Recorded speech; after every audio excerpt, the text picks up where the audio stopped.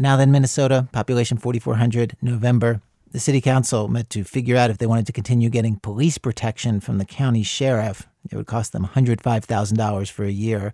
And lots of people showed up to say that they thought it was a waste of money in a rural area like theirs. One woman got mad at the sheriff for suggesting that they needed all the police patrols and all the 911 calls they'd been making. You list 1,300 calls per year, and you say things like, a cat in a tree. Oh, my God, I saw a coyote. I got to call the police. Oh, my God, I saw a dog I don't know. I've got to call the police. What portion of those 1,300 calls were actually crime-related? It feels like you're trying to scare us into thinking we're in the new crime capital of the North. I showed you all the numbers we have. I showed you the burglaries. I showed you the assaults. I showed you the thefts. I understand that, but that adds up to less than 300. So 1,300, If it'll make 300. you feel better, we have 300 crimes. I'm not sure where you're going. I'm not trying to scare you. I'm just presenting the facts. I'm just saying that. Springfield, Illinois, 2009. Illinois State Police do away with their new motorcycle division thanks to budget cuts. As a result, more residents die on the road. Annual highway fatalities in the state climb from the low 900s to the high 900s. Well, it's extremely disheartening. That's Jonathan Munkin, who ran the state police when the cuts happened. He says that in his first 3 years, the motorcycle division had been a huge success, drove the number of highway deaths down to what they were in 1922. I mean, a lot of people worked extremely hard to drive those numbers down. And it's just frustrating when you see increases of 20, 30, 40. And obviously when you're dealing with fatalities, increasing by one is a bad thing. You know, I mean, it's something that you don't want to see happen. You would think that the very last thing that a city would cut would be police protection. That's one of the most basic things we want a government for. But of course, in this recession, police are on the chopping block in a way that they have not been in decades. And beyond police, over 600,000 state and local government jobs have been slashed since 2008. And at some point last year, after the showdown on whether the United States was going to raise the debt ceiling to make room for more spending, which, of course, if you remember, came after one of the many regular showdowns on repealing the Bush tax cuts, and it came before the December showdown on payroll taxes and unemployment benefits. Around that time, it occurred to me that as a country, we just keep having the same fight over and over again.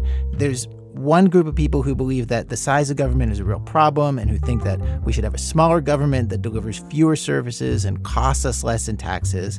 And then there's another group that doesn't think that. Maybe they're not exactly happy with everything government does, but they are not looking for real downsizing. And these two sides just go at it over and over, fight after fight, political cycle after political cycle. And usually we don't really talk about the underlying question behind all those fights, which is what kind of country do we want? Do we want a bigger, taxier United States of America, or do we want a smaller, cheaper United States of America? Well, today on our radio show, we bring you 3 stories where people not only try to answer that question, they put their answers into action in their own cities with dramatic results.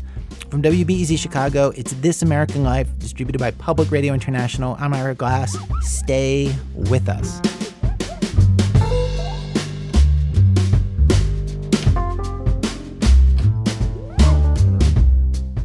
Act 1, the sound of sirens.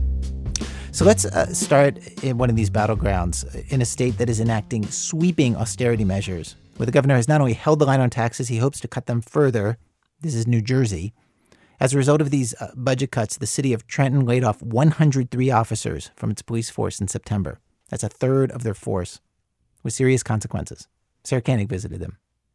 One great thing, maybe the only great thing, about the budget cuts in Trenton is that you can park anywhere and not get a ticket.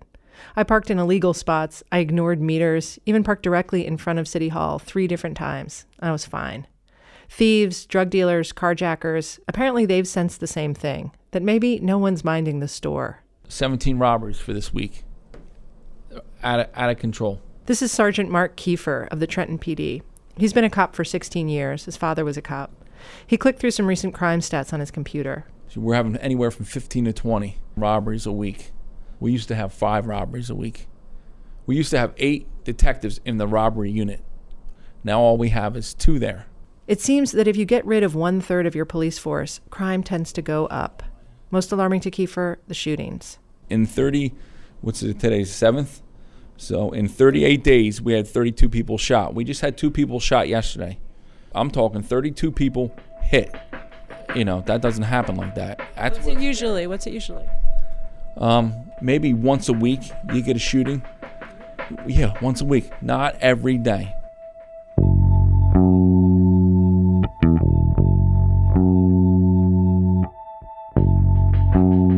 From January 2011 to January 2012, gun assaults are up 76% in Trenton. Robberies with a firearm are up 55%. Car thefts more than doubled. Break-ins more than tripled. The Trenton Police Department no longer investigates thefts, including motor vehicle thefts. They also got rid of their domestic violence unit. Back before the cuts, the Trenton police were holding crime at bay. It still wasn't great. For a city of 80,000 people, Trenton had a pretty high rate of violent crime. But other crimes were decreasing. Now, the cops are losing ground. And average people are feeling it, and not just in a I read it in the newspaper kind of way either. Almost everyone I talked to in Trenton had a crime story about someone they knew or about themselves. The other day, you heard about the shooting last week, Dan. Well, I was there, you know. You know what happened to me, don't you? That's a guy named Richard who didn't want to give his last name. What happened? What happened? We had a dive out in the street over here when he went by. I hit my head on a curb. Wait, what happened? It was a drive-by. Richard's lived on this block for 50 years, and nothing like that had ever happened to him before. One guy told me a bullet went through his office window, right where he sits. Another told me about a woman he was chatting with at the bank, who told him she'd just been mugged at 10 in the morning. Another told me about a fatal shooting on Route 29, and then he told me the guy who was killed was his brother. I heard this stuff in the so-so neighborhoods, and I heard it in the good neighborhoods. Didn't matter. There's been muggings. There's been shootings. There's been break-ins. Yes. That's Marge Caldwell Wilson, a Trenton City Councilwoman. We had a rash of burglaries. During the day while people were home, they were stealing copper downspouts and running down the street as the neighbors were yelling at them. So that's how brazen things are happening. In this neighborhood that was happening? Yes. Yes. I keep asking if she's talking about her neighborhood because her neighborhood is beautiful. Historic Victorian townhouses, lovely clean streets. I saw a Volvo station wagon parked across from Marge's house, 2 car seats in back, a New Yorker magazine in the passenger seat. And this isn't just happening in Trenton, which was the last city in New Jersey to lay off police, by the way. Camden lost 168 cops, Atlantic City 60, Patterson 125, Newark 167. According to New Jersey Governor Chris Christie, all these cuts are due to a clear culprit. Runaway salary costs. 3 out of every $4 that are spent now in any municipality or county is spent on labor costs. We can't afford it anymore. Since he took office in 2010, Christie has wrestled New Jersey's finances into submission, largely by facing down the state's public sector unions. Cushy contracts for teachers and cops, millions paid out in unused sick days, Cadillac health plans, birthdays off with pay, outrageous, he said. This is Christie at a VFW in Middletown, New Jersey last year, when a cop in the audience complained about having to pay more for his health care. My answer to you is, it stinks, but it's reality. And no one can be shielded from this reality anymore. Not police officers, not firefighters, not teachers. We have to reorient our expectations here. This is not 10 years ago. This is not a booming economy with 5 and 6 and 7% growth. We cannot afford this stuff anymore. We can't.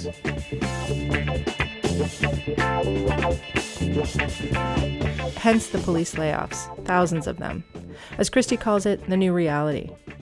Trenton's new reality is that before Christie took office, the city received $36 million in what was called special aid to struggling municipalities. This year, Trenton's getting $22 million, and that aid has been rebranded. It's now called transitional aid, the idea being that cities eventually will wean themselves off it. Next year, Trenton stands to get less. But a few days in Trenton makes you wonder if this new reality is tenable. Can the city even function like this? Listening audience, I think smaller government is a myth. This is a guy named Michael Walker. He's not an elected official or think tank guy. He's not a businessman. He's a regular working stiff taxpayer in the city of Trenton who is going out of his mind with frustration. And I think anyone who gets up there and tells you we're going to shrink the size of government, I think they're crazy. They're crazy. We have a hobbled police department that cannot keep up with the level of crime that's going on in our streets. We have a Department of Inspections that cannot keep up with the level of requests for plan reviews and for permits. We have a public works department that cannot keep up with the filth that piles up in our city. He's become one of the most eloquent and loudest voices criticizing the state of affairs in Trenton, especially the police cuts. In the past few months, he started a blog, published an editorial in the local paper, where he's also quoted pretty regularly. I first saw him on YouTube back in September. That's when the city announced the police layoffs, and when Michael did something he'd never done before. In a baggy black t-shirt, he went to City Hall for a council meeting and delivered a speech that had people laughing and clapping. And he said something that's practically heresy in New Jersey, or really anywhere else. And to be honest with you, I'd be willing to pay more taxes, and I know that this is not sustainable. I'm willing to pay more because I'd be willing to pay more taxes. In Trenton, to hire back 100 cops would cost about $5 million. So if your house is valued at, say, $100,000, it would cost you another $340 on your tax bill. Happy to pay it. That's Michael again. We talked in his car while we were driving to his house. Keep in mind, he's not a rich guy with money to spare. He made $34,000 last year. Really? Happy to pay. $340 is nothing. Do you know what we're paying for basic cable? It's crazy. I mean, I'm not kidding you. Do you know what I'm paying for my cell phone bill every month? Or do I really need to be getting, minute by minute alerts through Facebook? This is a small price to pay to get more cops on. Yes, taxes are too high, but taxes are too high for a variety of reasons because the money is not being used properly. But if the mayor said, look, this tax increase is designed to bring back all of the cops that we laid off, I'm all for it. In a heartbeat. Matter of fact, I'll send him a check for $350 now. Well, but nobody's suggesting this, right? No one. No one has the balls to suggest an additional tax increase to bring back the cops. Is raising taxes an option to try to pay for those extra cops? To try to raise that $5 million? Absolutely not. Absolutely not. This is Marge Colwell-Wilson again, the city council member. The tax base in this city is so small that the burden on the taxpayers is huge.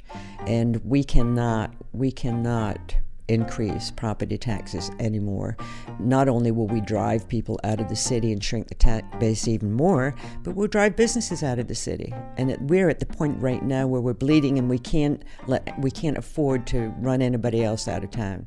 Trenton Mayor Tony Mack said much the same thing when I asked him. No, I mean, I think people are taxed out. When I go out and I speak to residents, and a lot of them are on fixed incomes or senior citizens, and they're just plain and simple saying, Mayor, I cannot afford another tax increase. I cannot afford to pay higher taxes, and I understand. The city of Trenton, like all cities and towns in New Jersey, has only one tax it can levy, only one way to raise big money: property taxes. There are no local sales or income taxes in New Jersey, just property taxes, the highest in the nation. The average New Jersey household spends nearly triple the national average on property taxes, which are regressive, by the way. They hit middle class and poor people hardest. In Trenton, since 2005, the average tax bill has gone up by 42%. Obviously, no one in Trenton wants to pay higher taxes.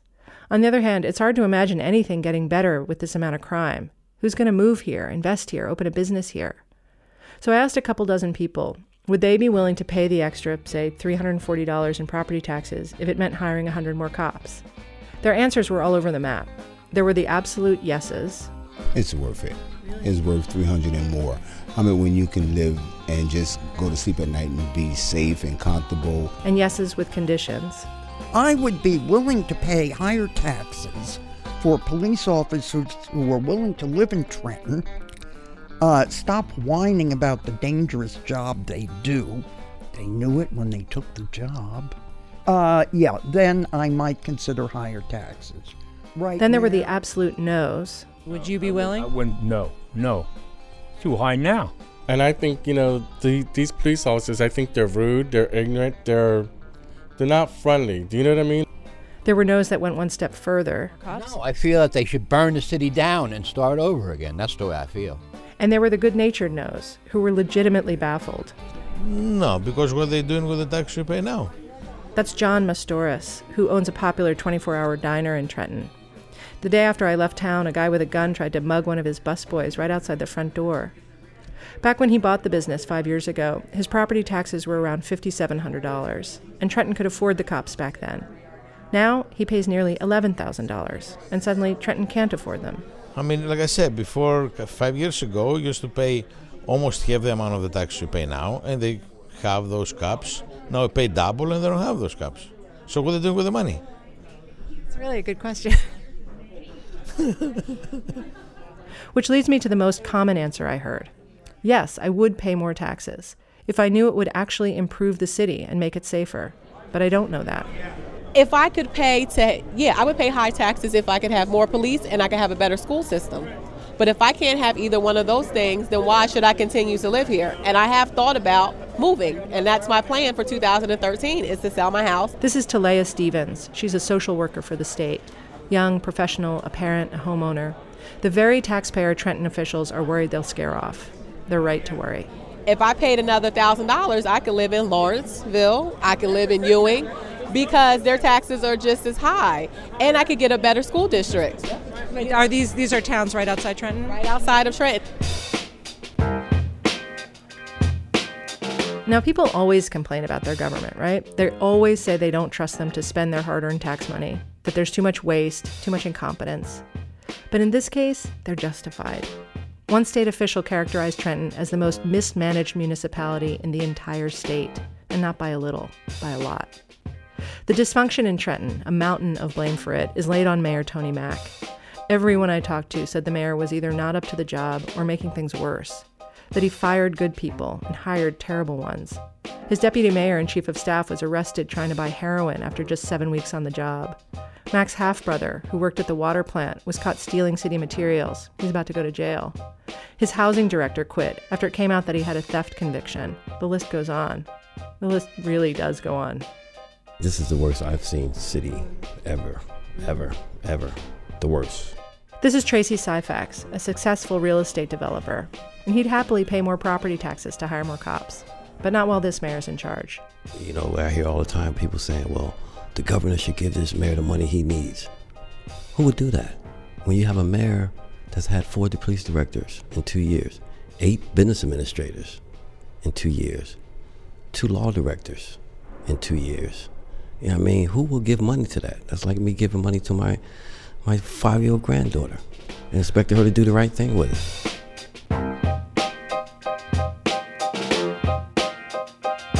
So that's it. Trenton isn't going to get more money from taxpayers. It's not going to get more money from the state. Crime is rising, and now there's talk of closing fire stations. And people in Trenton have no confidence their government can stop this downward spiral. And you can understand why. So they lock their doors, pull the shades, maybe turn on cable, which, for say $159 a month, would pay for about 600 more cops in Trenton.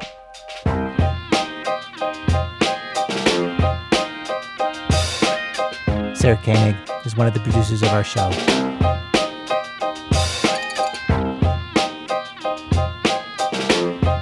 Act 2, dream come true.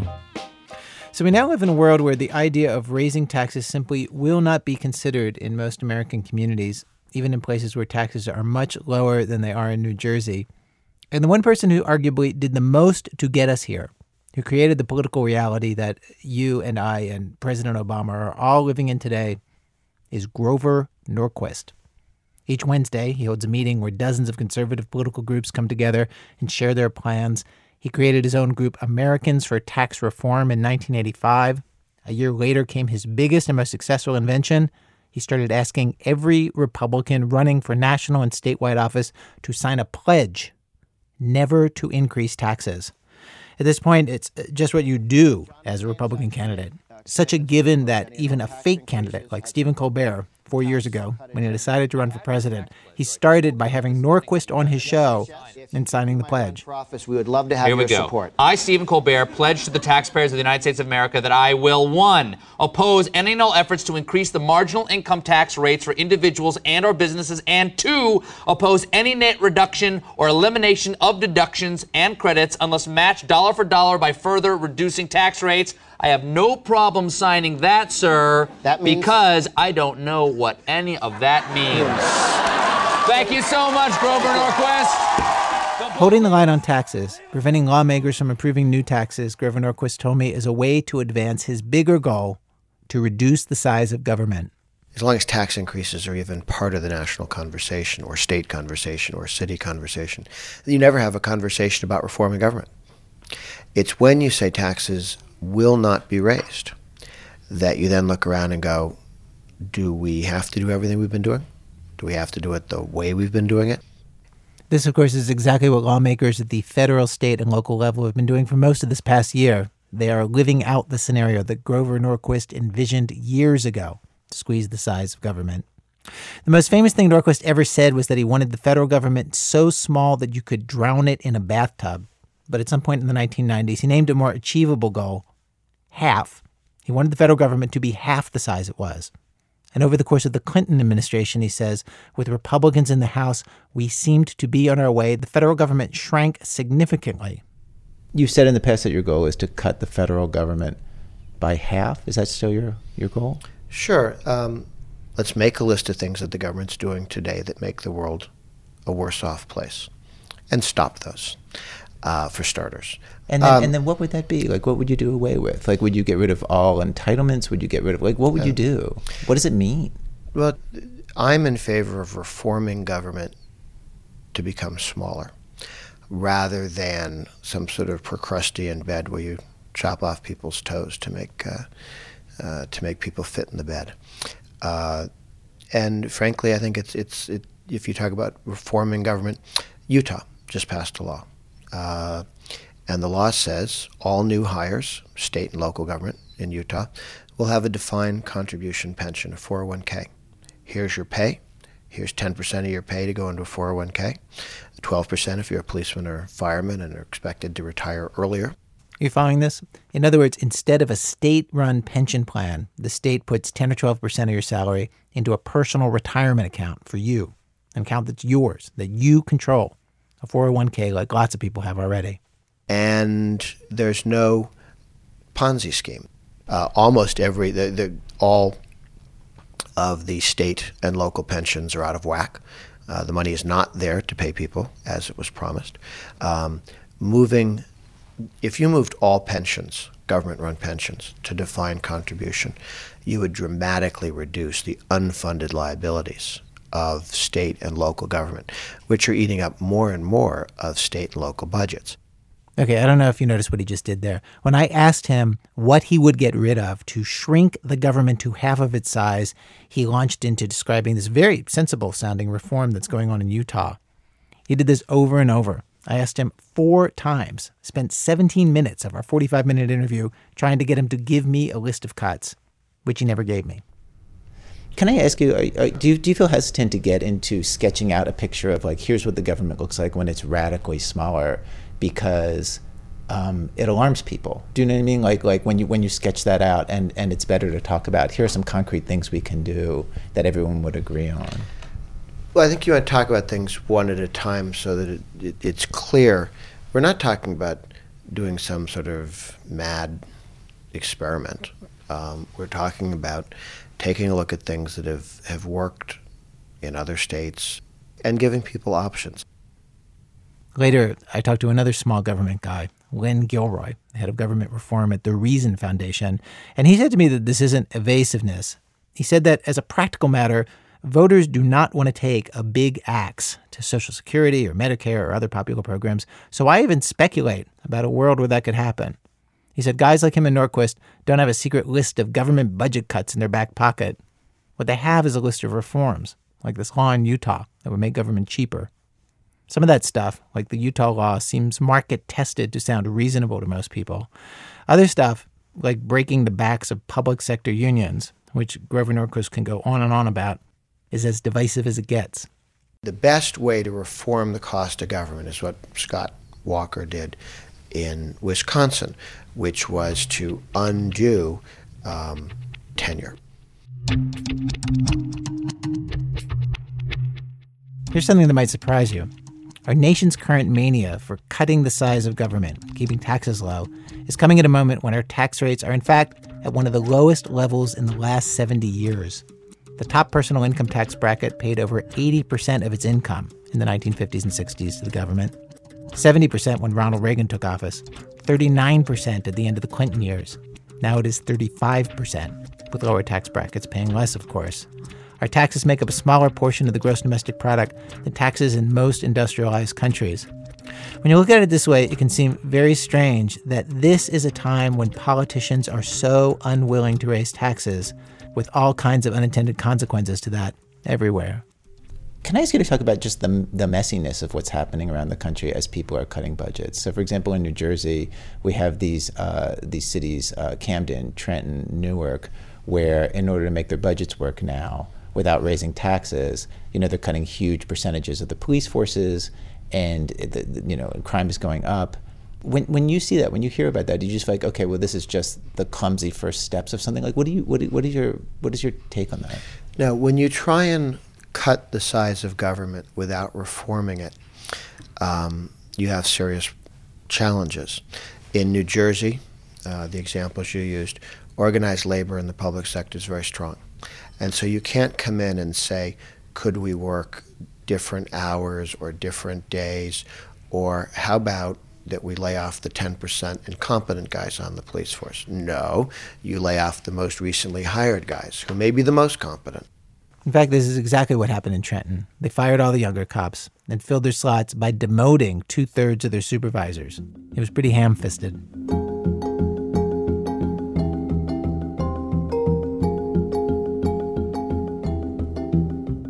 Here's just how ambitious Norquist is. Back in the 1990s, with Bill Clinton in the White House and Republicans in the House of Representatives, the goal that Norquist and his allies set for themselves could not have been bigger: to completely realign the politics of the United States, to use their skills with talking points and issues and candidates to push the entire country towards a solid majority that would vote for smaller government and lower taxes. A great article about Norquist from The New Yorker in 2005 ends with Norquist running into somebody who he knows on the street who asks him, "How's it going?"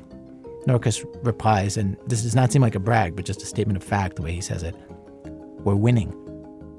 When I interviewed him at his office 2 weeks ago, he said this past year, he has definitely been feeling that same way. His side's winning.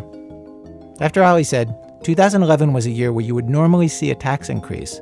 The government needs money because in a recession, it is bringing in way less revenue than usual. There's a massive shortfall. And for 2 years, to help the states cope with the shortfall, President Obama's stimulus package sent billions to all the states. But that just ended. So you're supposed to have 50 states going, we must raise taxes to replace the stimulus spending, and at the federal level, hey, let's raise taxes. And both at the national level and at the state level, 45 states said no to tax increases and only 5 raised taxes. So, if it was just Washington, you'd go, okay, the guys in Washington, D.C., traumatized by Obama's spending. But when 50 states are having the same fight, and in 45 of them, you don't raise taxes and you do cut spending, that's very positive. But it's not just about taxes. For Norquist and his allies who want to see a radically smaller government, these past 3 years have been especially promising. He says he is seeing a shift in the Republican Party that goes beyond taxes. Up until the Tea Party movement, there was too much of a willingness of Republicans to allow spending to drift upwards. That was the Bush story. Bush got the message, don't raise taxes. He didn't get the message about spending less and reducing total government spending from where it was. So the Bush years were lost years for limited government. It took the shock of Obama's massive spending increase to scare voters enough to create the Tea Party movement, who then entered the modern Republican Party and revigorated it, and saying to the modern Republican Party, stop spending so much. Big, big change in the modern Republican Party. That's one of the things that gives me real hope. From Christie's, New Jersey, to Scott's, Florida, to Kasich, Ohio, to Boehner and Mitch McConnell in Washington. There's nothing you can't do in the United States over a 25-year period. I mean, with enough time, that's Archimedes' lever, it's time. You can do a lot of stuff over time. A generation, Norquist says. That's his time frame. Give him 25 years to radically reduce the size of government. After all, he's already on his way. He's winning. Coming up, a city employee rises from the ashes like a phoenix. That's in a minute from Chicago Public Radio and Public Radio International when our program continues. This American Life from Ira Glass. Today on our program, what kind of country do we want? At this moment when so much of our politics seems to be obsessed with how to cut back on government, we have stories of people choosing whether they want more government or less, more taxes or fewer. We've arrived at Act 3 of our show, Act 3. Do you want a wake-up call?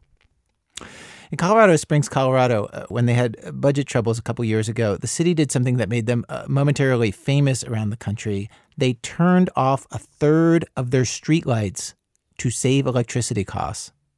Since then, other cities have followed their lead, but when this first happened in Colorado Springs, people like Jamie Lindsay didn't know what was going on. We were just outside playing basketball, and then all of a sudden we were like, hey, why isn't the street light on? And the girls were like, what's going on with the street light? Colorado Springs didn't stop at cutting streetlights. Public restrooms were locked, bus service slashed. Those nice little flower beds in the median strips of the streets downtown, wilted, dead. The amazing thing about Colorado Springs, though, was what it decided to do about this mess. They did something different from any other city.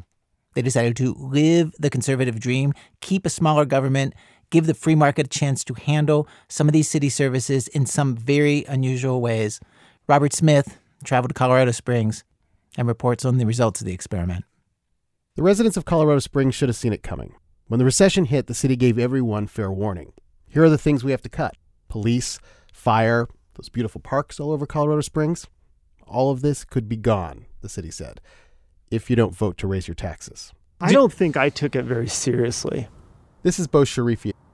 He and his wife Sarah and their 2 kids live up in the foothills of Colorado Springs. As soon as I hear government, we need more money, I don't know. I guess I kind of automatically assume, there's probably some other things you could probably cut before firemen, policemen, city lights, and that sort of thing. So when his streetlight went dark, he didn't put 2 and 2 together. Being a good Samaritan, I called the city and I was like, hey, you need to come out and fix this light. They're like, you remember that tax increase you didn't vote for? I was like, maybe. The guy on the phone explained to Bo how life was going to be in Colorado Springs from now on. If you want your streetlight, he said, you have to pay for it. For $125, the city would send someone to Bo's street and turn back on the electricity. $125. You could pay by credit card. For Bo and his wife Sarah, it was hard to believe at first. It seemed like some kind of scam, some kind of payback from the city. Because it felt like, in a way, by shoveling out $100 to turn on a street light that we kind of felt was supposed to be on anyways, that it was giving them what they wanted. Giving who what they wanted? The city. I think people were just kind of ticked. The Sharifis and their neighbors said, fine, we will pay for lights ourselves. And hundreds of other people around the city did the exact same thing. Colorado Springs became an unusual place, a city where the people who could afford streetlights paid for them, a la carte. Others lived in the dark. It was like the capital of some very snowy, unusually affluent, third world country. You could see it driving around. Colorado Springs was stepping away from one of the things that we take for granted in most American cities, that we're all in it together, at least when it comes to basic services.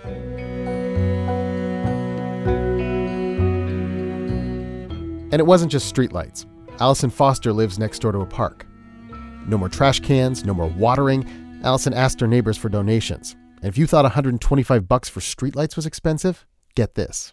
Adopting a city park, $2,500. They put the trash cans back after we sent in our money. To some people, that's going to sound like an extortion racket. I know. I know. It did after I just said that. The money, by the way, was for trash cans and sprinklers. But the neighbors had to collect and haul the garbage themselves. In the end, I think a lot of us felt like, okay, how long are we going to have to do this? And when is the city going to pick this up again?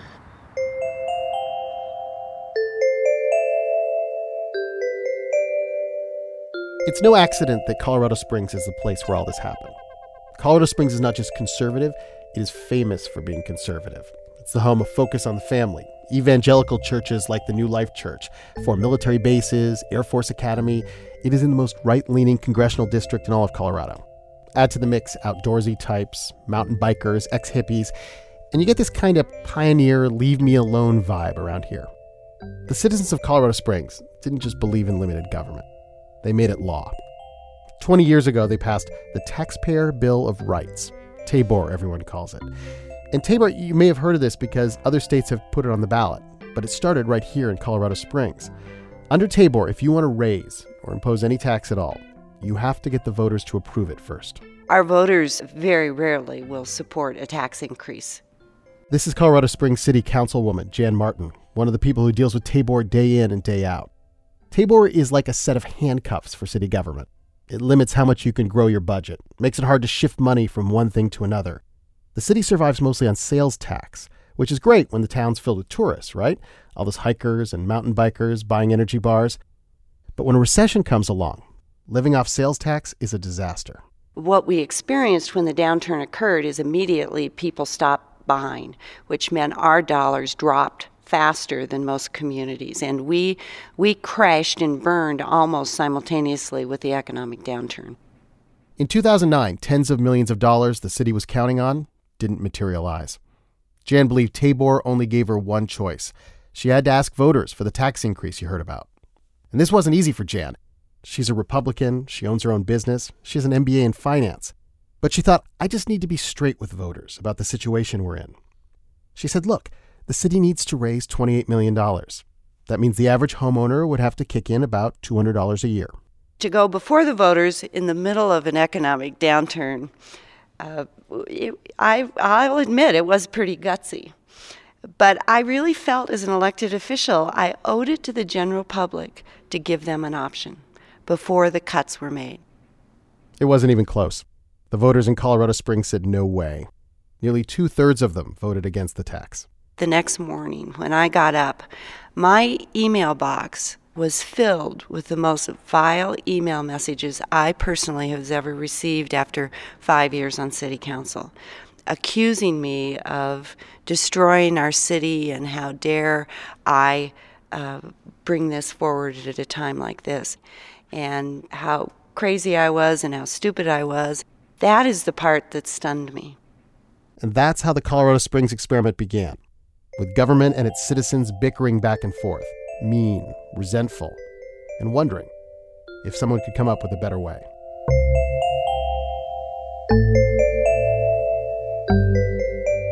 Now, everything might have stayed like this, if not for one man, up on a hillside above Colorado Springs watching this whole drama. He's a private guy, usually keeps to himself and his own business, but he was about to write a manifesto, a blueprint for how the city could solve all of its problems. I'm Steve Bartlett, and I'm the president and CEO of the Broadmoor Hotel in Colorado Springs, Colorado. Now, when I first heard about Steve Bartlett, I thought, why would the city council, or anyone really, listen to a guy who runs a hotel? Well, the answer is, this isn't just any hotel.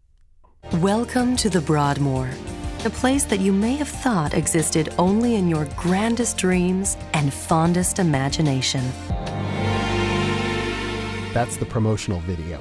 But my producer, Brian Reed, and I had to see this place for ourselves. Welcome to the Broadmoor, Mr. Smith and Mr. Reed. One of the bellmen, Dan Saluski, walked us around the grounds. Though really, it's more like a small city. You can do about anything you want here. 3,000-acre property, 3 championship golf courses. 13 restaurants, 24 stores, a transit system. Our shuttles will take you anywhere on property, including the zoo. Plus, the whole place has this fragrance that hangs in the air. They pump it in. It's like lemongrass, sage, something. And when I asked the front desk about it, I was told the perfume has a name. The smell of the Broadmoor, and I'm not making this up, is called optimism. I mean, I've had a lady, when I opened up the door, she cried. It just was absolutely everything that she thought it was going to be. Staying at the Broadmoor.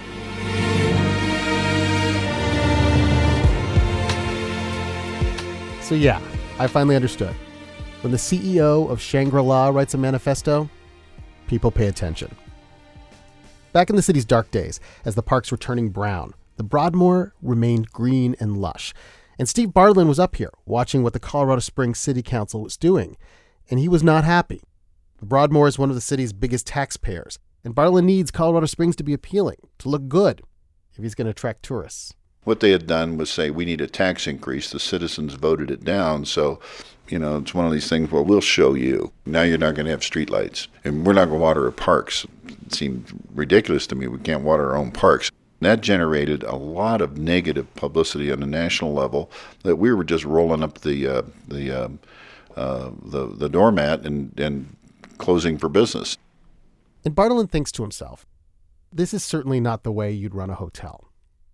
And then he has this kind of crazy idea, this thought experiment. What if Colorado Springs did run more like the Broadmoor Hotel? Think about it, Bartolin muses. They're both in the same business, providing customer service. I look at our business. I mean, we have about the same number of employees as the city. And I look at us as a service delivery organization. That's what we do. How do you deliver the highest quality of service in the most efficient, cost-effective manner? There is an art to doing that. And that was kind of where I was coming from. Maybe there's another way to approach this. Now, Bartolin knows there are big differences between a city and a hotel. But he starts looking at the city budget and looking at the Broadmoor, back and forth, and writing down actual specific comparisons. Why does the city let employees rack up sick days year after year, he wonders. He'd never do that at the hotel. And why does it take 81 people to run the computer department at the city? There are only 9 computer guys at the Broadmoor. But the biggest difference Bartolin notices between Colorado Springs and the Broadmoor Hotel, the thing that just jumps out at him, is how much Colorado Springs spends on its employees, particularly on health benefits and pensions. They're running a 70% labor cost, and we'll run a 35% labor cost. Meaning that their employees are twice as much of their budget as they are for you. Correct. Not saying it should be on an equal basis, but that seemed like quite an extreme. And I was shocked. I said, it's over. I mean, you don't have a chance. What do you mean you don't have a chance? Well, you can't run an organization with a 70% payroll. Any business person can look at that and say, Jesus, we're going to be out of business in 2014 at this pace. He writes down all these cost comparisons in an email, a private email, Bartolin stresses, meant only for the people who run the city. He puts city budget in the subject line, and he gets specific. The city needs to lower its starting wages. The city should require employees to pay a bigger share of their health insurance costs. And on top of all of this, Bartolin tells the council the city should hire private companies to do the things that it used to do. Contract out everything that is practical, he writes, with sharply negotiated pricing. Now, none of these ideas are new. Privatization, it's going on all the time in places run by Republicans and by Democrats. But the way Bartolin framed it, it was compelling.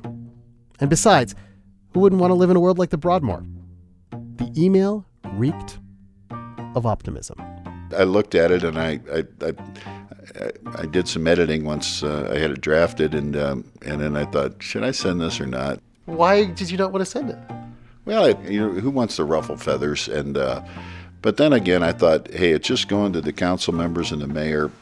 Maybe this is a perspective they need to hear. Maybe it'll help. And what the hell, I'd send it.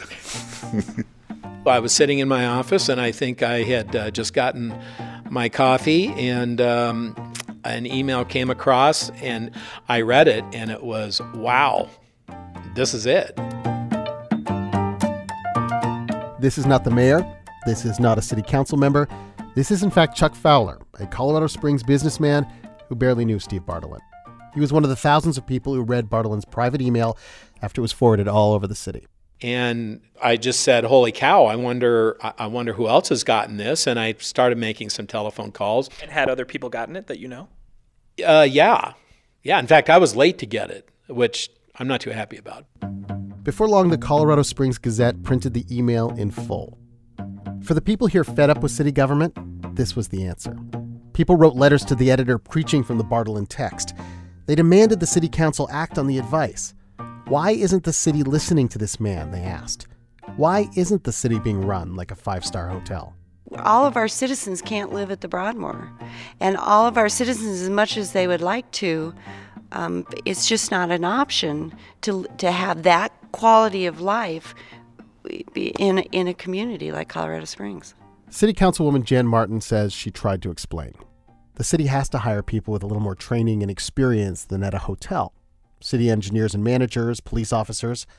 Remember, Martin's a fiscal conservative, but weirdly, she found herself defending the size of local government. She says there's reasons the city payroll looks so high. The pay has to be competitive with other city governments. Otherwise, no one would come to work for Colorado Springs. And the city doesn't control its own pension costs. Those are mandated by the state. But no matter how much Jan Martin argued, the Bartleland Revolution had begun.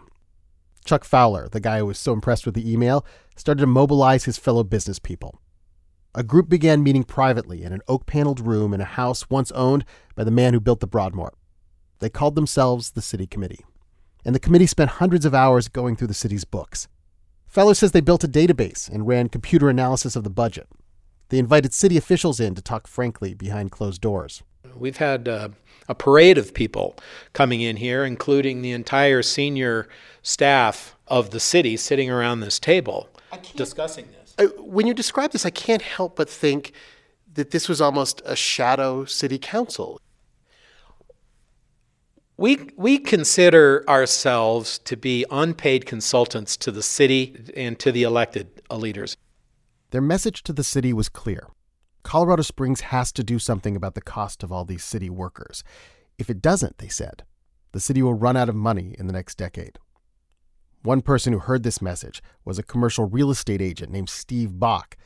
Bach ran for mayor, touting many of the city committee's suggestions. Steve Bartleland even threw him a fundraiser at the Broadmoor. And Bach won. Voters also approved a whole makeover of city government that gave the mayor new powers to hire and fire and veto spending. You know, just like a CEO. Bach's been mayor about 9 months now. I want our city government to be fiscally sustainable for the long term. I want to improve customer service, and I want to retain great employees. This is sounding a lot like the Broadmoor. Well, they do a good job of that there. Bach's trying several things straight out of Bartleland's email. He's making city employees pay more for their health benefits. He's called for a pay freeze. Bach's talking a lot about outsourcing basic city services, too. If something can be done better by a business or a nonprofit, then good riddance.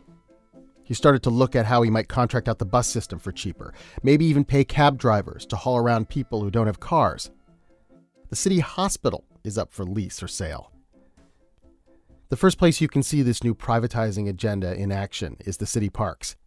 Last spring, they contracted with landscaping firms to mow, edge, and trim. So, did it work? What happens when you privatize this guy? My name is Roland Hawkins. Live here in Colorado Springs. I'm married. Got a 16-year-old boy. I got 3 dogs. And I got a Jeep I want to sell. You guys interested? We visited Roland at his house in a nice old section of Colorado Springs. He leads us through his garage, past the Jeep, and into his basement rec room. The walls are lined with thousands of records, and he takes the one easy chair right in the middle.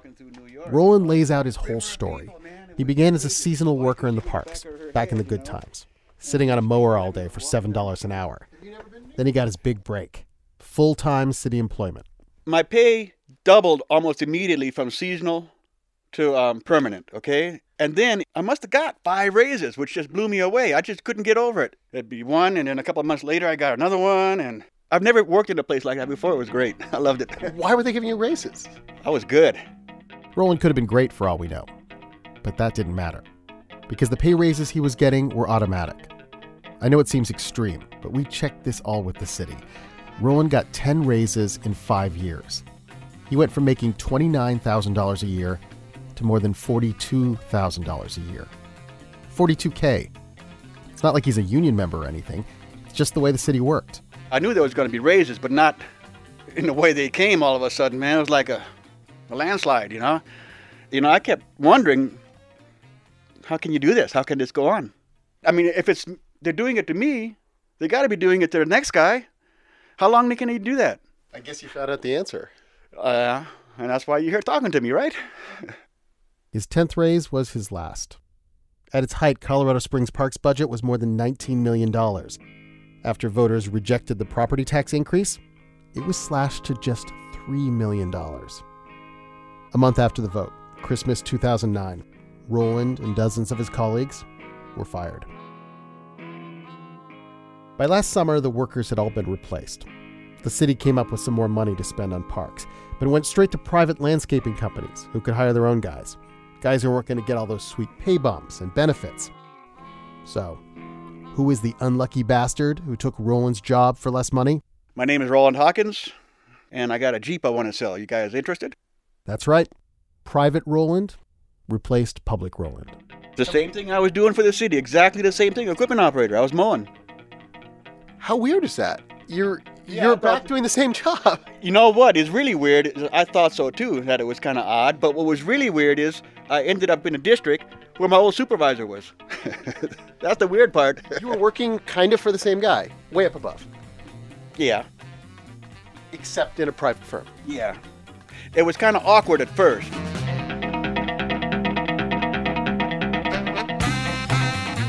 We had Roland walk us through the differences between his old job and his new job, and we talked to his employers too. The landscaping firm definitely got Roland to do the same job for a smaller paycheck. They paid him around $17 an hour rather than the $20 or so he was making at the city. That's $36,000 a year private versus $42,000 a year public. The private firm was also saving money on benefits. The city, as you might expect, has a great insurance and pension plan. There are lots of variables, but if you spend your career with the city, you can get 70 or even 80% of your salary when you retire. It's pretty sweet. Roland chose not to take benefits from the private landscaping firm, but they do offer them. Medical and retirement after people work there a while, but it's pretty standard stuff. We did a simple calculation with all these numbers, compared the salaries, and added in the typical benefit packages for each job. Roughly here, Private Roland is about $12,000 cheaper a year to employ than Public Roland was. The city spent $57,000 on him. For the same stuff, all things being equal, the landscaping firm would be out about $45,000. That's a savings of roughly 21%. For the same job, remember. And Roland, he was okay with working for the private sector. He'd rather be making more money, but he thought, these guys were doing a good job. Before I got laid off, I always thought, well, private company's going to do shortcuts, Well, I was wrong about that. Civilian life is more, let's get out there, let's do it. We got stuff to do, and you want to make it look good. If you make it look good, you make the company look good. The civilian guy can fire your butt.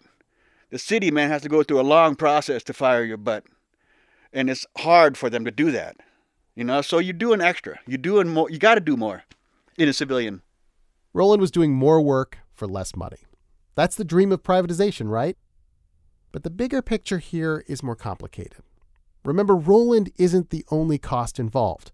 The private landscaping firms add a healthy profit on the top. That's normal. And they had to purchase a lot of the things that the city already had, like equipment. So, did the city really save any money here by outsourcing? By privatizing Roland's job? We asked the city of Colorado Springs this question over and over again. And they hemmed and they delayed. They couldn't find a number. Then they said it's tough to calculate.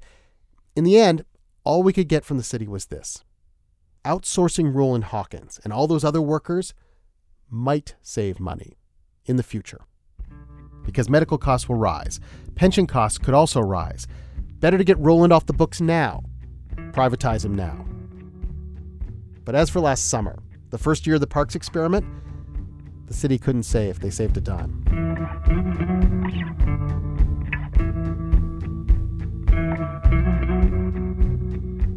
Overall, the city's budget for parks is about $12 million now, a lot smaller than it was at its height. But that's mostly because the Parks Department is doing less. They've closed swimming pools and laid off community center employees. They're replacing fewer playgrounds and fences and bridges. And Roland, for his part, he's not going back to the parks this summer. He hurt his back.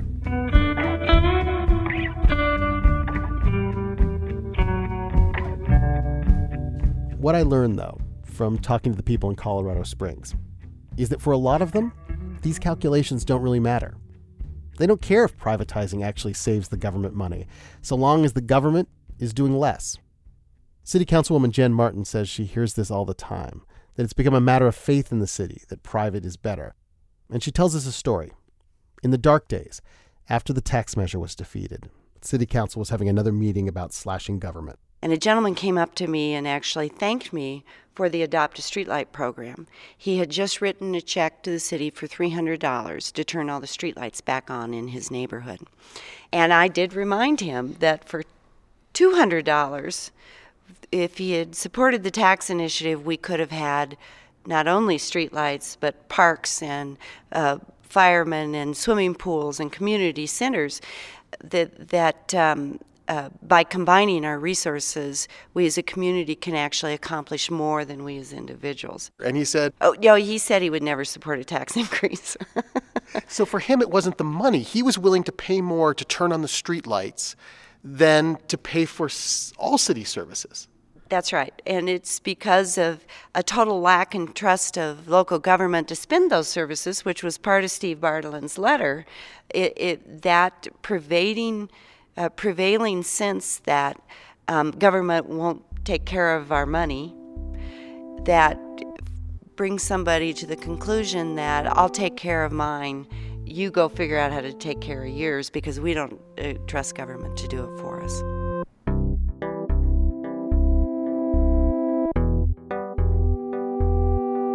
Two years after Colorado Springs went dark, this is where they are.